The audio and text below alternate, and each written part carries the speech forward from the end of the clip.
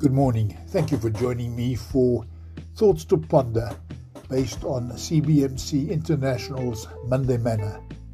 Today we look at an article written by Rick Box entitled, "What is Holding You Back?" And it reads,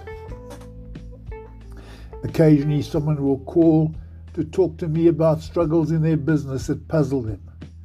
They have a good product, possess skills needed for their business, and feel called to do what they're doing, but cannot seem to prosper. They are managing to survive, but have found themselves unable to thrive. Because I've been there in my own business experience, I can point them in a direction that might feel uncomfortable, like looking in the mirror. Many businesses have the necessary ingredients for success, but something continues to hold them back. Sometimes it is fear, reluctance to take calculated risks necessary for further growth and development. Other times it's a lack of self-confidence, or listening to the echoes of discouraging, even demeaning words they've heard in the past. Negative self-talk can be a formidable foe in trying to build a business.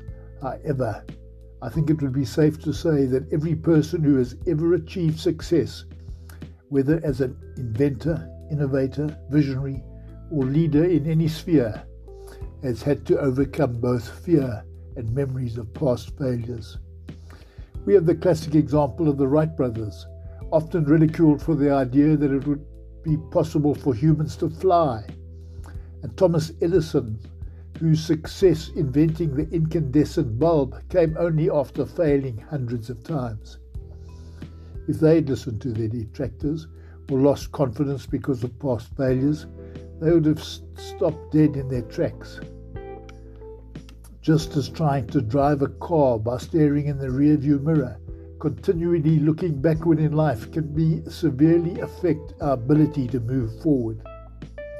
Jesus Christ was speaking to some of his followers about the importance of single-minded commitment to following him, and he said, "No one who puts a hand to the plough and looks back is fit for service in the kingdom of God." It is hard to keep a straight path if we are constantly looking to see what is behind us. So how can we turn what we know is to be a good product, along with the skills we possess and our passion for what we are doing, into success? I think another passage from the Bible gives us the answer.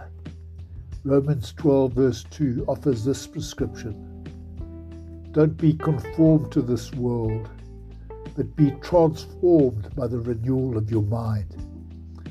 The world around us is very eager to tell us that we cannot succeed, that what we are trying to do is foolish and doomed to failure.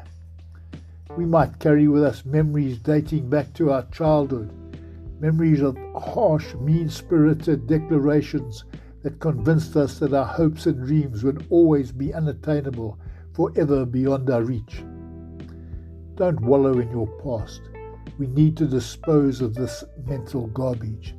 And the best way for doing this is to ask God to help in renewing your mind, enabling you instead to line up with how he sees your potential. Focus on what he says about you and what he desires to do both in you and for you.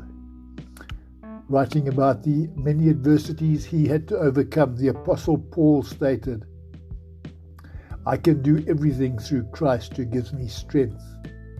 And he also wrote, "And my God will meet all your needs according to his glorious riches in Christ Jesus." If you believe the Lord has called you to a particular enterprise or cause, trust him to provide what you need to succeed. Thank you for listening. May God bless you. Have a wonderful day.